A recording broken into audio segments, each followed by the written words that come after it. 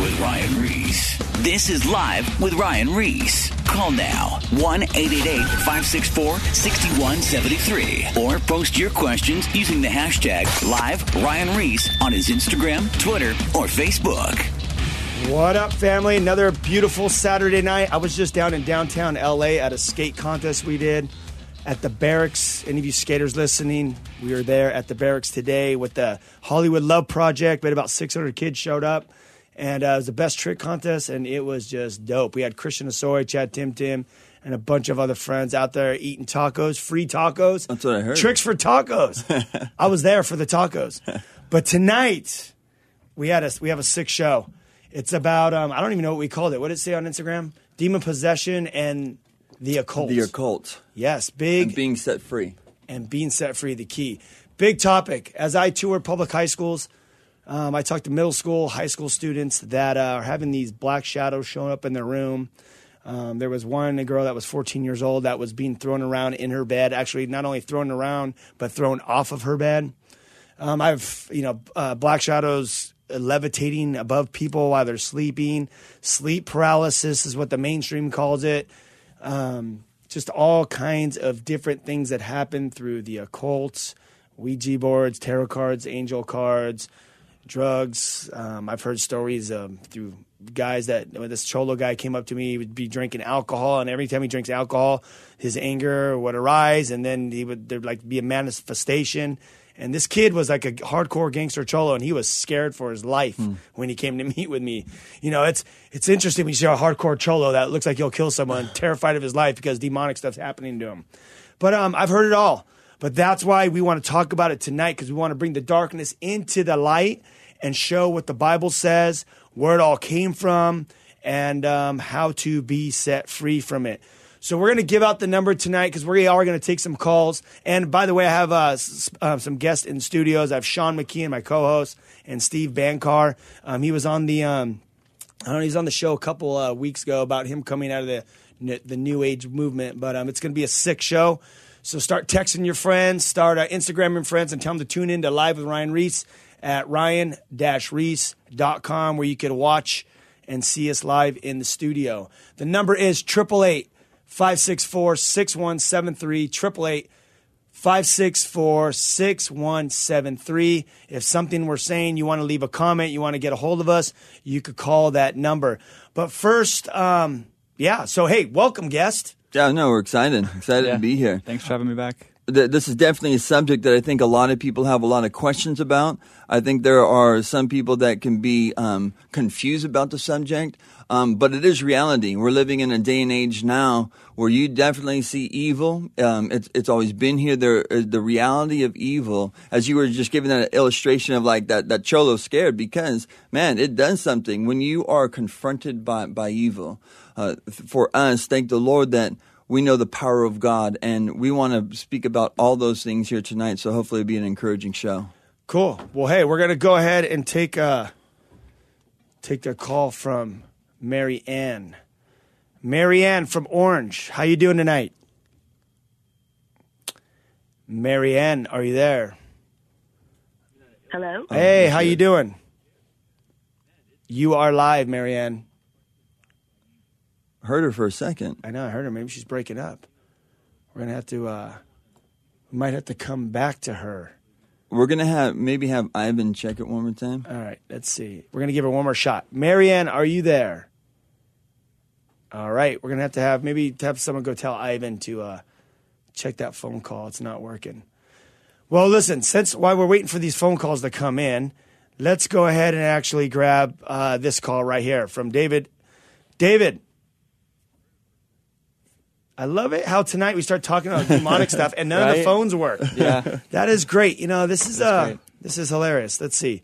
All right, David, let's get this. Hey, are you there? David. We're trying to get her. Zamora. Trujillo, right? Or Zamora. Yeah, it's Trujillo. David. Can you hear us? No, you can't hear. All right. Yeah, run out there. Okay. Go out there and tell him we're going to take now. David's phone call on line 2 while we wait. Hey, while we wait, so we don't kill any airtime. Right. You were saying you had some kind of demonic activity that happened with you, right? Yeah. I've I've had it like all over the place. Maybe we'll get to that in a little bit. I was just thinking, like, it's incredible how many people are either demon possessed or oppressed and have no idea. I think that's why there is such an interest in it. People are always asking questions. It's been the hottest topic, really. The last 10 to 15 years, people always want to know about spiritual warfare and the demonic. And I think a big reason for that is because of how accessible and made available occult material and occult paraphernalia and occult tools have been to the public. Like, if you think back to the times of the New Testament, there's a reason why this kind of information and these kinds of practices, they were part of what were called mystery schools.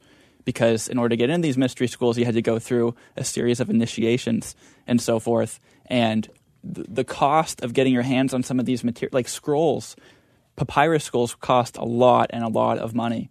Like in Acts 19:19, for example, when the magicians, they repented, they came to Christ, they burnt their scrolls, and they burnt 50,000 silver coins worth of scrolls. That's because it was so hard to get your hands on an occult book. And now you can go to any bookstore in North America, and everyone is digesting this information, if not directly through New Age teachers, indirectly through, I don't know, maybe things like Harry Potter or other stuff, The Alchemist, other kinds of books that have these themes in them that may open bridges or doorways and curiosities that just shouldn't be there. So I think part of the reason people are so interested in it is because they're under oppression by their exposure to it. And also, too, even if you look at the movies, I mean, how many of these supernatural films that are out, like Paranormal Activity, and I even saw Doctor Who, and it was all about astro traveling. Mm-hmm. There's all these different underlying things that are showing the occult,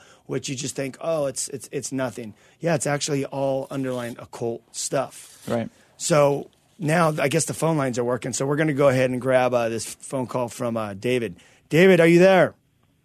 Yeah, I'm right here. You hear me, Ryan? All right. Yes. Thank you for calling in. So, hey, you have a story you want to share tonight. This is Pastor David Trujillo from Calvary Chapel, South LA. Go ahead, dude. Tell us. Well, first of all, let me just give you this one. I remember when I was young, we grew up in a Christian home. My dad was heavily involved in ministry. But prior to that, I remember when we were about 9 years old, me and my brothers, my mom was really sick at that time. And I remember we were actually in the room, and we saw my mom. We got up, and, my mom was pretty much like in the bed, type of hanging a little bit off the bed to the floor, and she was kind of twisted. And we didn't know what it was exactly. We were little, so, we told our grandma, what's going on with her. Were you guys into God at all or anything at that time? Oh, not at that time yet. Yeah, okay. At that time, my dad was still doing his thing. My mom, around that time she was a little bit sick. But what happened was, she was her body was twisted, her mouth was kind of like to the side, and she was making a lot of noises and stuff, and we didn't know exactly what it was. And we asked our grandma, but grandmas usually have answers for everything, especially when you're young. She was talking about, oh no, don't worry, man, she just twisted because she ate late at night. But the reality was it wasn't. My mom was possessed, and I remember they tried to cast the demon out, and as far as I remember, who was trying to cast the demon out? There was some priests at that time. Okay, so you had the Catholic priest over. Yeah, there were some priests that were trying to cast the demon out, and eventually it came out, and it jumped to my aunt. So it came out of her and then went into your aunt. Yes, it went into my aunt, and I remember my aunt she stood on a table that was in the living room, and she was kind of looking up, her eyes rolled back, and she began to say that she was Mary, and she was demanding worship. And at that time, people began to worship her, and that's when the priest started saying, no, don't worship her. That's not of God. That's not Mary. That's she's possessed, And last time the last thing I can remember was she eventually, after a while, the priest doing what he was doing, the demon left her, went out, they closed the door, and they were encouraging us not to not to go out. Everybody was scared. I mean, it was some freaky stuff. So what was the outcome of everything?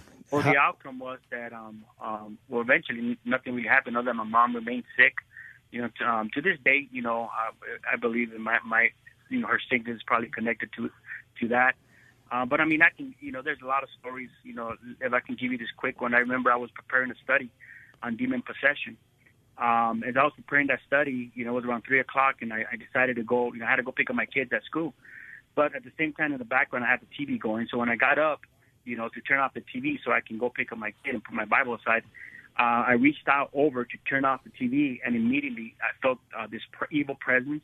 It literally grabbed me from my face, and it threw me across the room, and it pinched me against the sofa and the floor.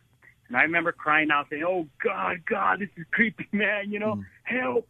And immediately when I started crying out, boom, you can feel the presence, this evil presence leave. And I was freaking out, I remember getting up and I just grabbed my shoes and I ran. I didn't even close the door. I remember I was driving to go pick up my kids, and the whole time I'm just like shaking and stuff. And because I didn't know, I mean, I knew what it was, but you try to play it, dumb it down in your mind because you're freaking out. Yeah. But anyways, when I picked up my kids, I remember my kids, jumping in the car and saying, "Dad, why are you white? What's going on?" And that's when I was able to share with them, So I believe, yes, the demons, especially if you're a believer, they can't possess you, they can oppress you, and they can attack you, especially if you're doing something that's going to, distract what they're trying to do, and that is to destroy mankind. Boom. Thank you very much, David, for that call, and thank you for answering that question. Can a Christian be demon-possessed? No, but they can be harassed. Amen. That's true. All right, man. Love you, brother. Thanks for calling in. Love you too, Ryan. God bless you, buddy. Peace, brother. So we heard this live story of this guy that happened, this to his mom and his aunt. Well, what does the Bible say about demon possession? Well, possession or just the demonic realm as a whole. To understand the reality of evil, you need to know of Satan and the demonic realm. What we say demons, right? What are demons? We believe that the Bible teaches that demons are fallen angels that didn't keep their proper state for which they were created. Demons are created beings. Satan, a created being. The Bible says in the book of Isaiah in chapter 14 and then Ezekiel 28, when it kind of gives you a picture of Satan and that he was a very beautiful creature. You have the I wills of Satan basically putting his will above God's will. And at that moment, Satan is cast out of heaven. Along with him, he takes his demonic realm. The demonic realm, and you go to the Garden of Eden and the fall of man, and you see that at that moment, Satan also takes basically the title deed of the earth. The Bible says that the Satan is the god of this age. The god of this age has blinded the eyes of the people so they shall not see. Even with Jesus and the temptation of him, he didn't argue that Satan can give all of the world, everything around. He didn't deny that. But he said, "You shall worship the Lord God, and only him shall you serve." So the reality of Satan and the demonic realm we have seen since that time, and it goes all the way through, as we were talking about in the New Testament as well. And we'll go back later what it shows in the Old Testament. But in the New Testament, we see a lot of demon possession in Jesus' ministry. You see a lot of people that were oppressed. The Bible says the people who start in darkness shall see a great light. Jesus had power to cast out demons. There were some that were in different forms. There were those that were this physical thing where they're hunched over and they're being harassed. There's others that are seizuring, with a demonic spirit within them. There's very violent ones like Legion in the Gospel of Mark chapter 5. So we see the demonic realm at that aspect all the way to even with in Exodus. You bring that up as well, and we'll get there in a little bit. Totally. But we do see it all the way through the Old and New Testament, and it's a reality that has been there since that time. Right. I think we would want to clarify something for the viewers, the difference between manifestation and possession. Yes. Because people, they see manifestation, and they think that's the only evidence of possession. that's one of many evidences of possession. People are possessed before they manifest. So there's all these Hollywood films glorifying, exorcisms and creating the stereotype in our minds that in order to be demon-possessed, you have to be in a constant state of manifestation where you're scratching at your skin or you're all contorted up or you're eating spiders or something. That's not what the Bible says about possession. People are possessed by demons, and when Jesus is walking through the streets, he's just walking by. These people, they weren't manifesting prior to Jesus walking by. He walks by, demons manifest and say, "I know who thou art, the Holy One of God," or "I know who you are, Christ, the Son of the Blessed." And Jesus tells them not to tell anybody who he is. So you can be absolutely possessed by a demon in terms of having one actually indwelling you without them actually manifesting. Okay? So we need to get rid of this idea that constant manifestation is a necessary condition for demon possession. That's simply false. I think something that would be helpful to say about the demonic realm, just to maybe debunk or address another common misconception, is it's thought of as being kind of taboo or maybe rare in a sense or novel, because there's this other misconception about Satan and his demons existing in hell right now. While there are some evil spirits down there, that's not what the Bible says about where Satan is. He's not in hell, and the demons who are actually doing damage in our world right now, they're not in hell. It actually says that Satan is prowling around like a roaring lion, seeking whom he may devour. It says in Ephesians 2, chapter 2, it calls Satan the prince of the power of the air, the spirit that is now at work in the sons of disobedience. So why is it? So what's the power of the air? It's speaking of an ethereal, parallel spirit realm, and Satan is the prince of this realm. And in Ephesians 6, it also locates the principalities and the authorities and the spiritual forces of wickedness in the heavenly places. That's where the Bible says our warfare against our souls is taking place. So when you understand that you don't need to be in a constant manifested state to be possessed, and when you understand that demons and Satan are right on the other side of the veil, they're literally on the other side of the veil, and we can give a foothold to the devil through sin in our lives, right? So it kind of brings a greater sense of urgency to this issue when we stop thinking of Satan and his minions, holding pitchforks 3,000 meters down in the core of the earth. No, they're right on the other side of the veil, and you're creating bridges all day, left, right, and center, and you don't realize it. What's another word for veil? Like for someone that's just listening and they don't understand. It'd be another dimension, right? You could call it like a spirit realm, spirit realm. The veil would be the spirit realm, basically. Right. So there is a greater sense of urgency when we realize they're in close proximity to us, and because they're in close proximity to us, they're able to build bridges from the spirit realm into the natural. They don't have to burrow all the way up through hell, right? And they're able to do this primarily, Scripture says, through convincing us to be in a state of either sinful behavior or sinful attitudes. And let's break down oppression versus possession. Right. You guys want to do that? Yeah. Okay.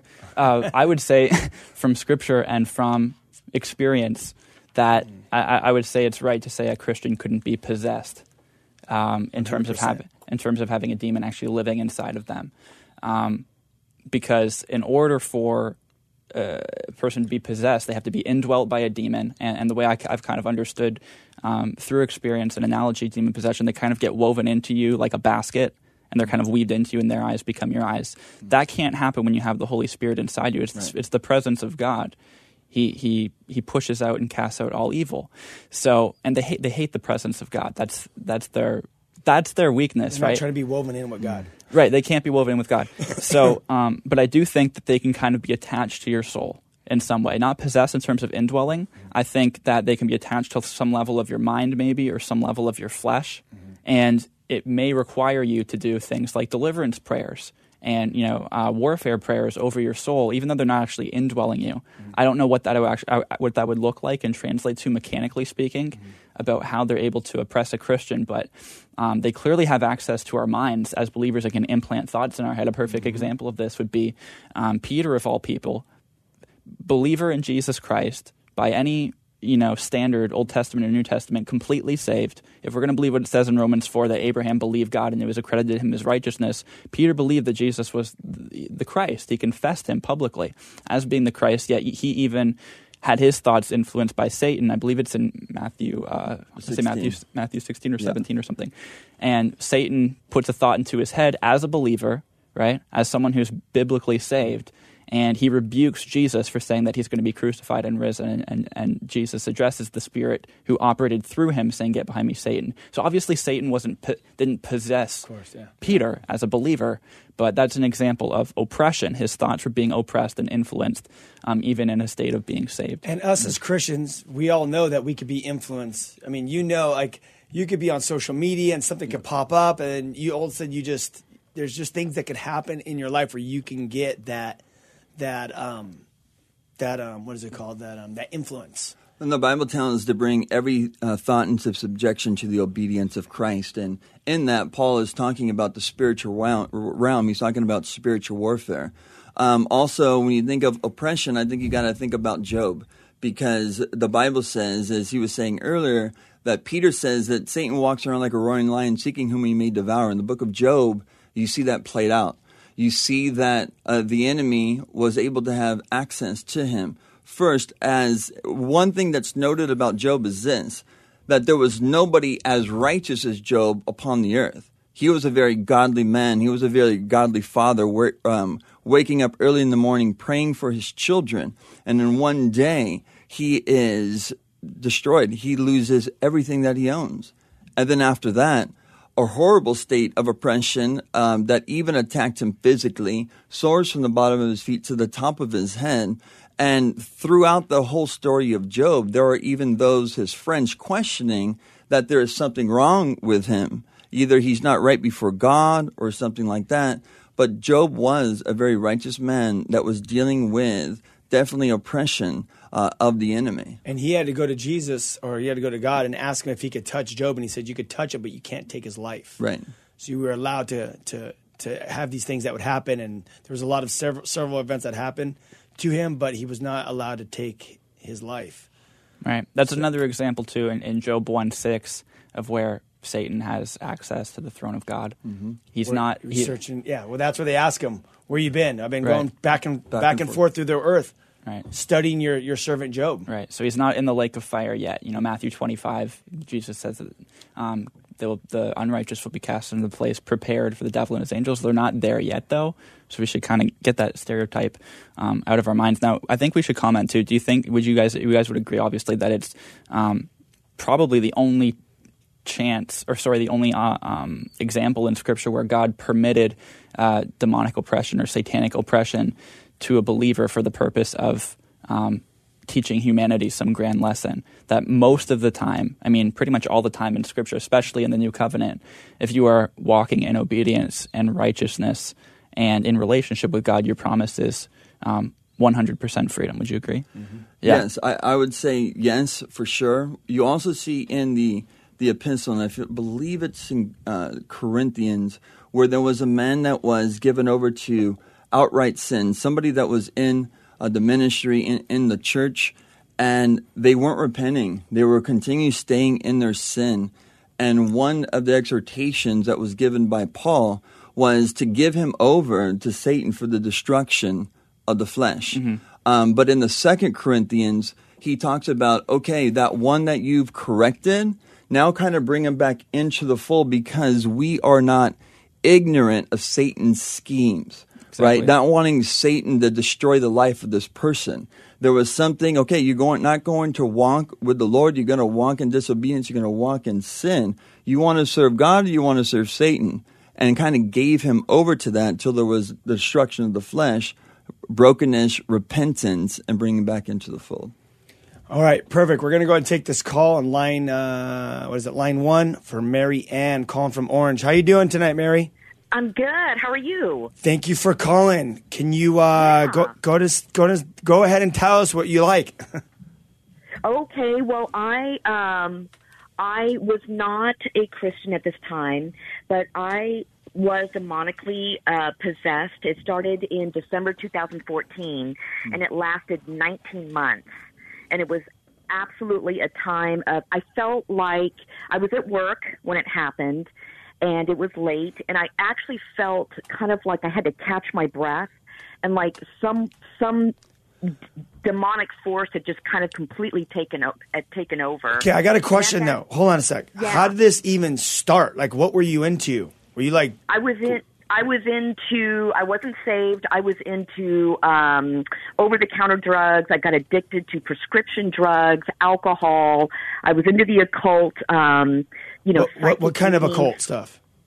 Psychic stuff, like psychic readings, Ouija boards, tarot cards, things like of that nature.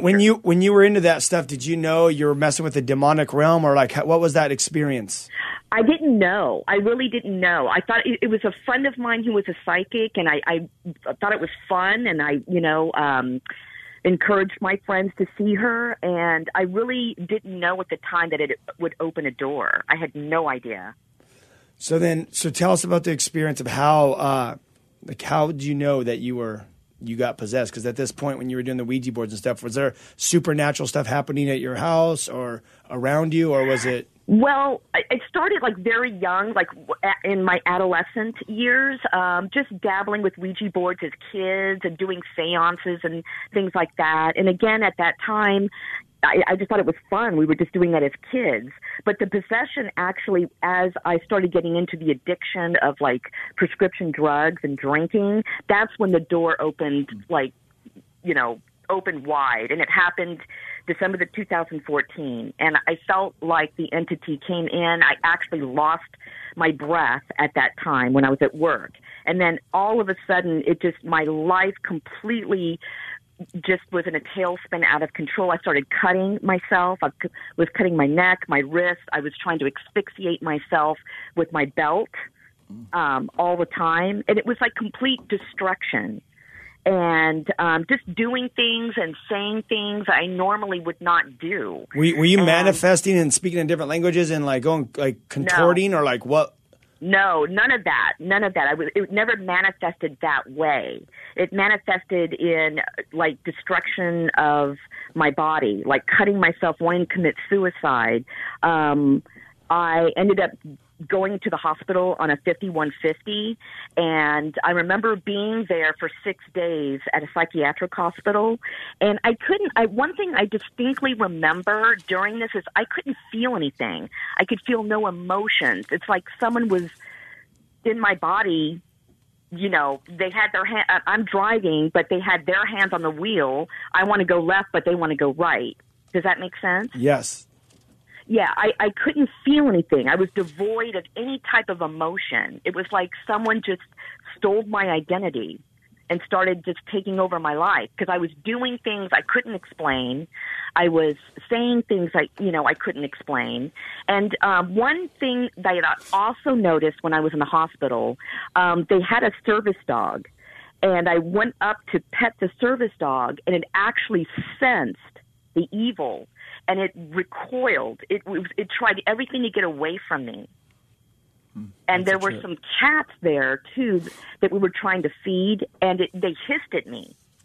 And they also had another pet therapy animal. I think it was like a hamster or a guinea pig that they had brought in, but it was a pet therapy type of animal. Hey, Marianne, I'm going to cut you off because we're going to go to break in about 30 seconds. But I want to continue. I want to continue this phone call. So just go ahead. I'm going to put you on hold, and we're going to go to break in a second. Hey, interesting enough, this call, the Legion. Remember when Jesus rolled up on the Legion and he ran down on him? He was cutting himself. Self-destruction. She says that I think she said she wasn't taking showers or just kind of like, Legion was living in caves, cutting himself. You just said that, possession, you don't always have to manifest. She wasn't manifesting, but she felt something had complete control of her body. So interesting. It's just when you hear these stories and, we're at break. We'll be right back in 2 minutes.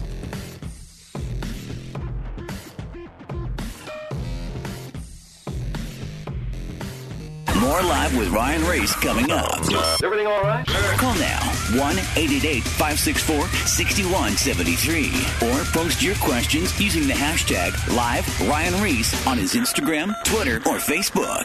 I think I speak for the entire administration when I say whoop-de-doo. Now, back to Live with Ryan Reese. Don't say we didn't warn you. Loud noises! What's up? What's up? We are back. The first part of the show has been wild. We're talking about demon possession. We're talking about the occult. We're relating what's happening in today's culture with astrology, Ouija boards, movies that are pushing the agenda, and just stuff that we get ourselves into that open up the doorways, and then we always take it back to Jesus and the Bible from Genesis to Revelations, what it says. And I don't know, right before the break, we were talking to this girl, Marianne, and wow, she basically had she was at work and she felt something basically come inside of her body, and basically she lost her wind, and that was basically a wrap. She had a demon manifesting in her, taking complete control of her body. So we're going to continue that call, Mary Ann. So Yes. Tell us about this. So now what's going on? You're cutting yourself. You're trying to hang yourself. How's this even working, dude? You're going to work, and what, you I'm got going cuts to all over your work. body, or what's up? Well, I was mainly cutting my neck, like the jugular area, and I would just put a scarf and a Band-Aid, and I was like just scaring my coworkers because I was just totally irrational, and I just had lost it at that point. And then I ended up resigning from my job. I didn't bathe for a week, and I smelled bad. I was like, okay, I'm either going to kill myself or just be homeless. It was like I lost 31 pounds. It was like complete destruction. And then after I was released from the hospital, I remember this went on for months. I would wake up at 2:30, 3 o'clock in the morning, and I'd do it on the weekends too and the weekdays, and just drive aimlessly around town, going in circles. And I remember distinctly that there were telepathic thoughts or impressions that would say, "Hey, why don't you stop your car and jump off the 405 freeway, or go to a hotel and go to the top floor and jump off." I mean, constant, just kill yourself. And just driving aimlessly. I'm like, what am I doing? I'm wasting my gas. And you have no control to pull over and stop the car and go home. I just had terrorizing no control. you. It was like, they were terrorizing me constantly. It was like unrelented torture. And this lasted for 19 months. I mapped it out. It's 19 months. And it was just, they just wanted to destroy me. That was their objective. So how'd you come out of this? I came out of it. It was June 25th, 2016. I had no one but Jesus to call out to. At that point, I just hit rock bottom. But why would you call out on Jesus if you're into witchcraft, psychics, and all this stuff, Ouija boards? Why would you even call it to Jesus? Because I knew of Jesus. I knew a sense of God at that time. And I always did. I went to church and whatnot, so I knew of God. I didn't have a relationship with him. I wasn't really saved, but I knew of him, and he was the only person. I had no one but him to go to. So I cried out to him. I got on my knees, and I just said, "Jesus, help me. I can't do this anymore. I mean, I'm just out of control." And I sincerely ask you into my heart. And from that moment forward, there was a sense of astounding peace in my apartment, and I could think clearly for the first time in a long time. And my life has changed dramatically from that moment forward. It was like an immediate transformation at that point. Dude, that is amazing. He's blessed me beyond my imagination. Awesome. So where are you going to church now? Costa Mesa Calvary. Nice. Beautiful. Right here. Yes. We're actually here right now. All right. Well, hey, Mary, you're awesome. Yes. Jesus saves. Thanks for your call. Yes, he does. Yes, he does. Awesome. All right, boys. Where do we know the occult comes from in the Bible? Let's go old school. Old Testament stuff. Old school? Well, I mean, technically speaking, all right. Technically speaking, the occult started in the garden. The word occult means hidden. And Satan's first plan against humanity was to try and get them to explore something forbidden that was hidden. So it was an occultic motive by definition. So he was the OG occultist, Satan. Furthermore, he tells them that they can access inner divinity or ascend to the level of God through special knowledge, through eating from the tree of knowledge of good and evil. So, and that's entirely where Gnosticism comes from. The word Gnosticism is derived from the word gnosis, which means knowledge. So technically speaking, occultic ideas have their root in the Garden of Eden, but I think the first place you really see that manifest in the Bible in terms of occultic power and demons actually working through individuals to bring. Or what about just even witchcraft, like in Exodus too? I think that'd probably be the first place. So Exodus 7, or Exodus chapter 7 through 7. To chapter 8, Moses and Aaron, they have a word from the Lord saying, you need to go to Pharaoh. I'm going to give you an anointing to go do these miracles. I'm going to do them through you. He's going to see these miracles, and you're going to say, the Lord wants you to let my people go. So when Moses and Aaron throw their staff down and it turns into a snake, it says that Pharaoh called his magicians. So he knew they had power and ability, otherwise he wouldn't have called them. This wasn't like a surprise, it's the first time they've ever done anything. No, this is Egyptian black magic. It's practiced in the New Age movement. Oh, really? Pharaoh knew there was power to this, and when the magicians came, it says they replicated the miracle by their secret arts. So the mechanism was their secret arts. Now, obviously, we know that's tied into the demonic realm, but it's interesting that Moses and Aaron weren't like, wow, Lord, even the demons have power. They knew. Mm-hmm. So the secret arts, the magicians through their secret arts were able to replicate the throwing down of the staff, turning it into a snake, turning water into blood, and I believe having frogs come up. The plagues of the frogs come up. Yeah. So that would probably be the first example of witchcraft. Yeah. Mm-hmm. And the Bible's very clear. I've seen some commentaries try to say, well, it was more of a sleight of hand and they were doing it by. That's not what the Bible says. Yeah, no. It says by their secret art. So if we're just going to do the proper exegesis of the text, we have to believe that there is a demonic reality behind witchcraft, which, by the way, ties into Acts 16:16, the spirit of divination who was within the woman, giving her the ability to predict the fortune, and she lost that ability when it got cast out. It's interesting. I was listening to Chuck Smith today in Exodus, and he was saying that even to date, right now, there are a group of Egyptians that still practice that art. Oh yeah, the Egyptian witchcraft. Right. It's called. They'll call it Hermeticism. There's like the Hermetic Order of the Golden Dawn. Aleister Crowley taught and practiced that kind of stuff. So yeah, all the Aleister Crowley stuff came from the Egyptian stuff. All of it. Yeah. Oh yeah. Yeah. It's all recycled. He was obsessed with Egypt. He believed he channeled and met a god from Egypt, Thoth. He has a book called the Book of Thoth. He has a Thoth tarot deck. He was obsessed with ancient Egypt. Yeah. And I think something to note, too, I think that example, too, that took place in Exodus is a very important picture of this, to not be not to be confused by signs. Signs are something that the enemy can do. Right. And so if somebody's just looking for signs and you don't have discernment, you can open yourself up to a lot of things. Even in Second Thessalonians, I opened up to, where the first part of it is talking about the Holy Spirit working in the church, and eventually the Antichrist is going to be revealed.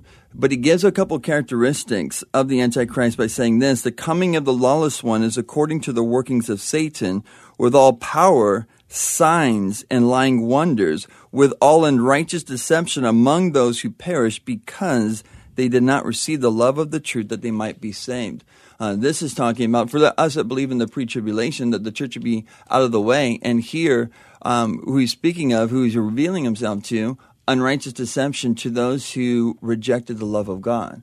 And so that is something that I think, especially in a day and age now where people are so infatuated with this, you were saying earlier, because of the access to so much knowledge, whether through books, whether through media, YouTube, various kind of different things that people open themselves up to. It's very important. But yeah, going back to the beginning of the Bible, I would agree too. Exodus 7 gives us an illustration of that. But the children of Israel also, when Moses is led to take the children of Israel out of Egypt and taking them to the promised land. There were many exhortations given through Moses to the people by God to not be given over to the practices of evil and of witchcraft that was in the land of the Canaanites. And so that's when it opens up to the gods of Molech and Ashtaroth and Baal. All these are these false gods that many of, as Baal, I believe, is being one of the major ones. Ashtaroth had the fertility one, sexual rights were in that, plus other things as well. Moloch was the one of the child sacrifice and stuff like that. So it was all kind of mixed in together. And so you see that theme brought up multiple times throughout the Old Testament, through the Kings and through Chronicles, the prophets rejecting it. Let me read something really quick just so you could see it. This is before the children of Israel even went into the promised land. One of the exhortations in Deuteronomy 18 is this: when you come into the land which the Lord, and this is Deuteronomy chapter 18, when you come into the land which the Lord your God is giving you, you shall not learn to follow the abominations of those nations.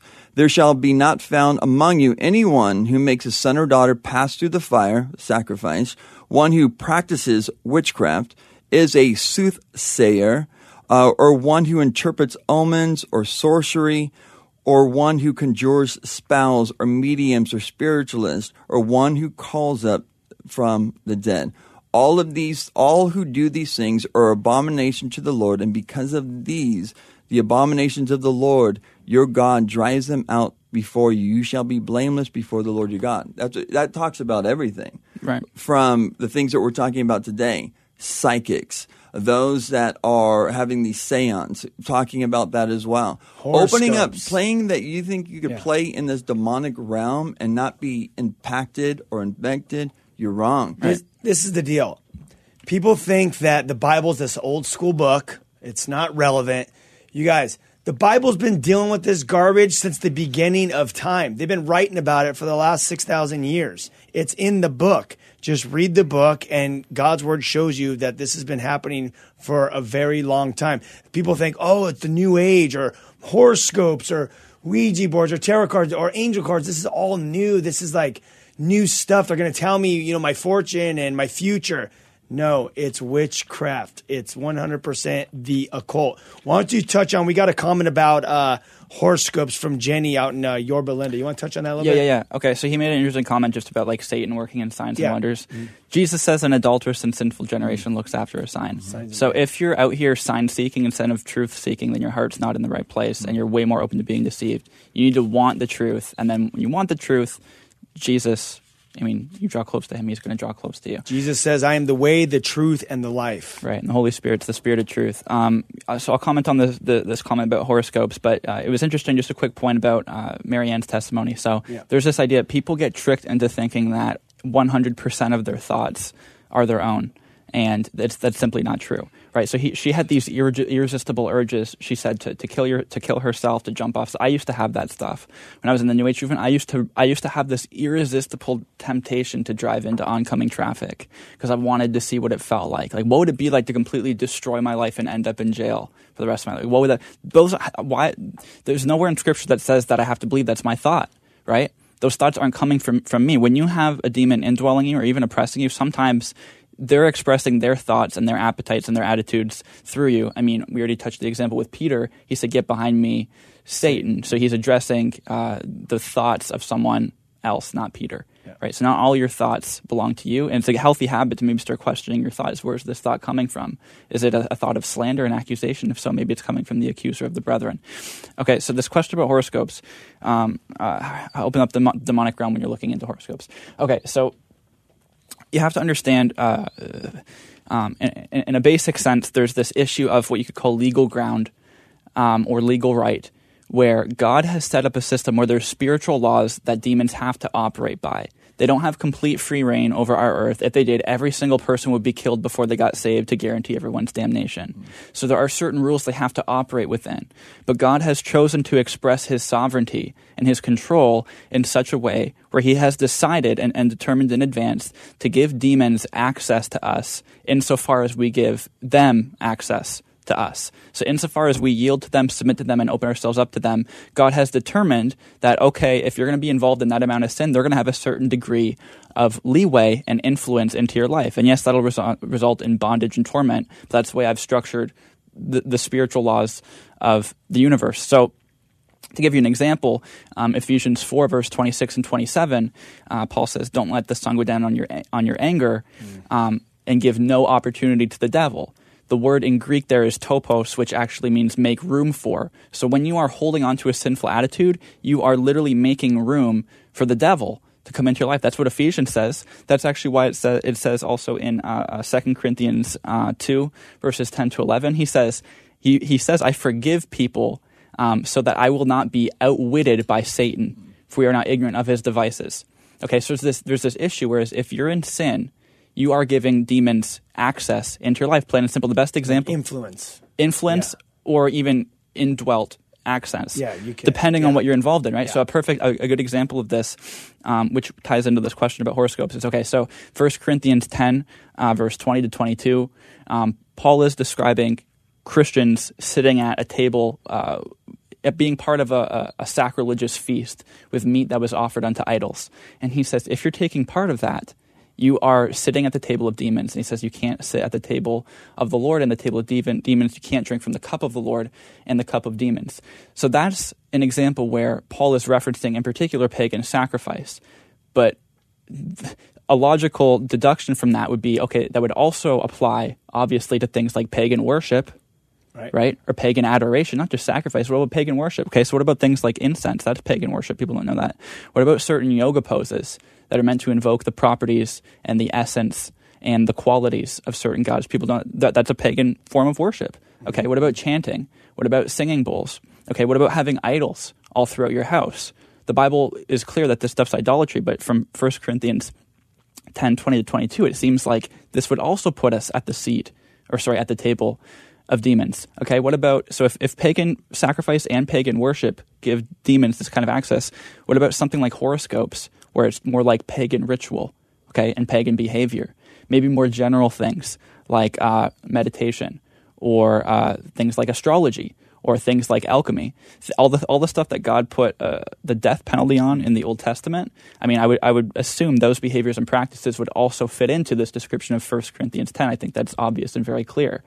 So God has set it up where if you're going to be involved in a certain kind of idolatry, the spiritual kingdom is such that you're creating a bridge from the spirit realm. And remember, they're very close in proximity to us. I think that's why I prefer the word bridge rather than doorway. Doorway sounds a little ambiguous and kind of out there. It's just a bridge. It's just a simple bridge. If you have idols in your life, if you're partaking in spiritual adultery, it's a bridge from the natural to the supernatural. They're trying to get their kingdom in here and infiltrate the natural realm and establish it here on earth. And they're doing that by creating and designing these tools and giving them to mankind. And people in their ignorance are filling their houses with them. And they're participating in these things that God used to wipe people out for, right? And they don't even realize it.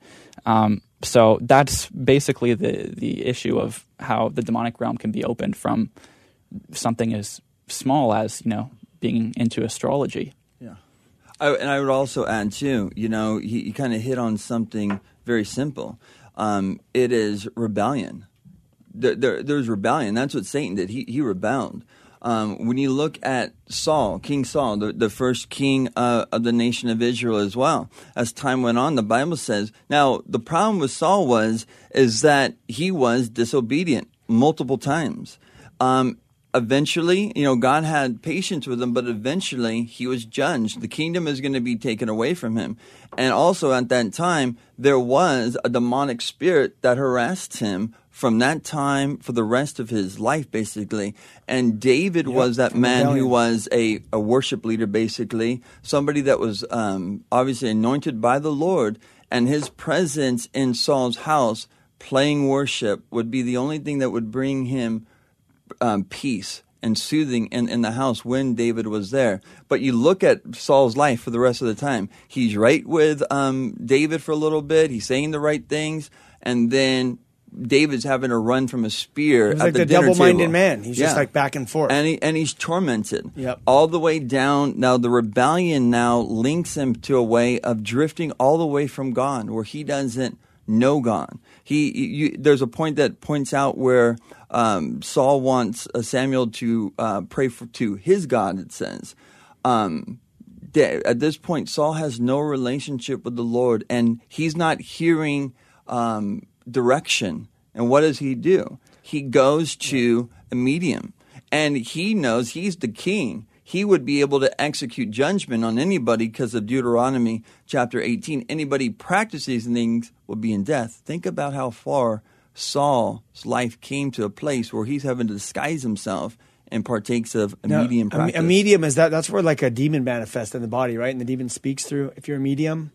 Well, the word medium, it literally just means like an actual medium, kind of like, so demons will be trying to communicate something, or spirit guides or whatever, and there's a person acting as the medium by which they speak. They speak through them. They speak through them. Yeah, they deliver messages. Yeah, so here's this guy that was walking with God. All of a sudden, he went all the way back to the occult, basically. Yeah, and it's interesting because he knew to go to her to hear something.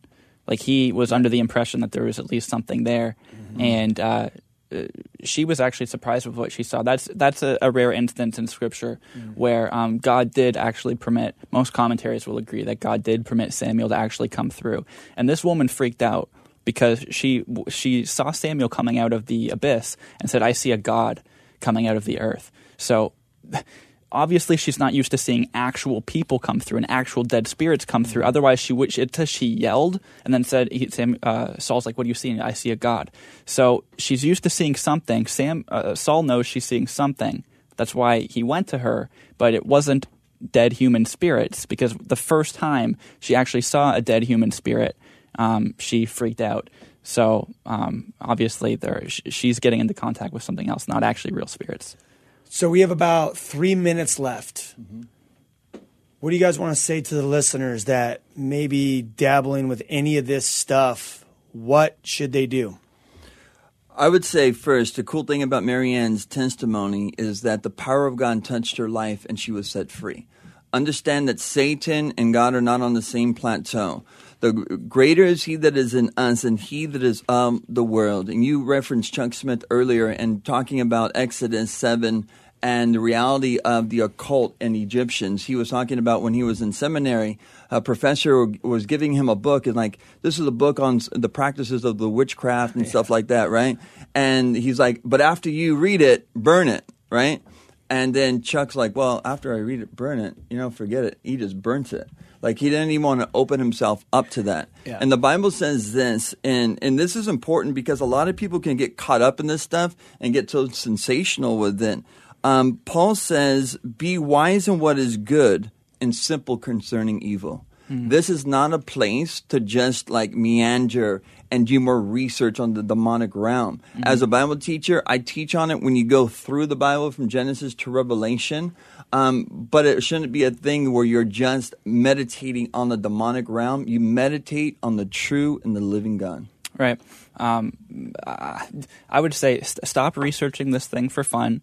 Even secular researchers like Jacques Vallée, one of the most significant ufologists of all time, recognizes the connection between alien abduction phenomenon and an interest in the occult. He believed these were nefarious supernatural entities doing these alien abductions. He didn't think they were extraterrestrials, but secular research shows that these experiences with sleep paralysis and with astral attack and with alien abduction are linked to a fascination with the occult. Okay, so that's just a secular fact in ufology. So get your mind away from this stuff. Get this stuff out of your house, right? If we're going to believe what Paul says, that you can create bridges between the spirit realm and the natural realm by partaking in idolatry, go through your house and see if you have anything that would qualify as being idolatry, whether this is books, whether it's clothing items with weird symbols on them, whether it's statues and idols, crystals, jewelry, posters. Yeah, sure. Yeah. Pornography. A lot of the times people are under oppression and the spiritual atmosphere of their house is distorted and kind of like murky and dissonant, and they don't really know why. They think the relationship with the Lord is fine, but they have bridges created in their house from the demonic realm because of these idols, the presence of these idols, which demons are attached to in the spirit. All throughout the Old Testament, Leviticus 17:17, Deuteronomy 32:17, the spiritual power behind the idol is always a demon. That's what the Bible says. So that'd be the first thing. The second thing, real quick, is get yourself into a local church body. The Bible says where the Spirit of the Lord is, there is freedom. A good example of this is in Mark 9, starting at verse 20, when the very presence of Jesus caused the demon to convulse and go on the ground and start seizing. The presence of the Lord leads to deliverance. Demons can't stand it. So if you're in oppression, you need to go where the Spirit of the Lord is. Yes, he's omnipresent, he's everywhere, but just like the air is everywhere, being in front of a fan, you're directly in front of the source of it. Mm-hmm. So go to the source of it, get involved in a local church body, and just don't play games with your spirituality. 100%. We're going to be ending now, but look at wherever you're at. If you're going through this stuff, just call on the name of the Lord. Just say, Jesus, forgive me for my sins and fill me with your Holy Spirit. And he'll literally reach out and touch your life right here, right now, and your life will never be the same. Get plugged into church, start reading the living Word of God, and give us a call. We'll talk to you guys next week. Hey, thanks for being on the show, boys. Thanks. All right, peace.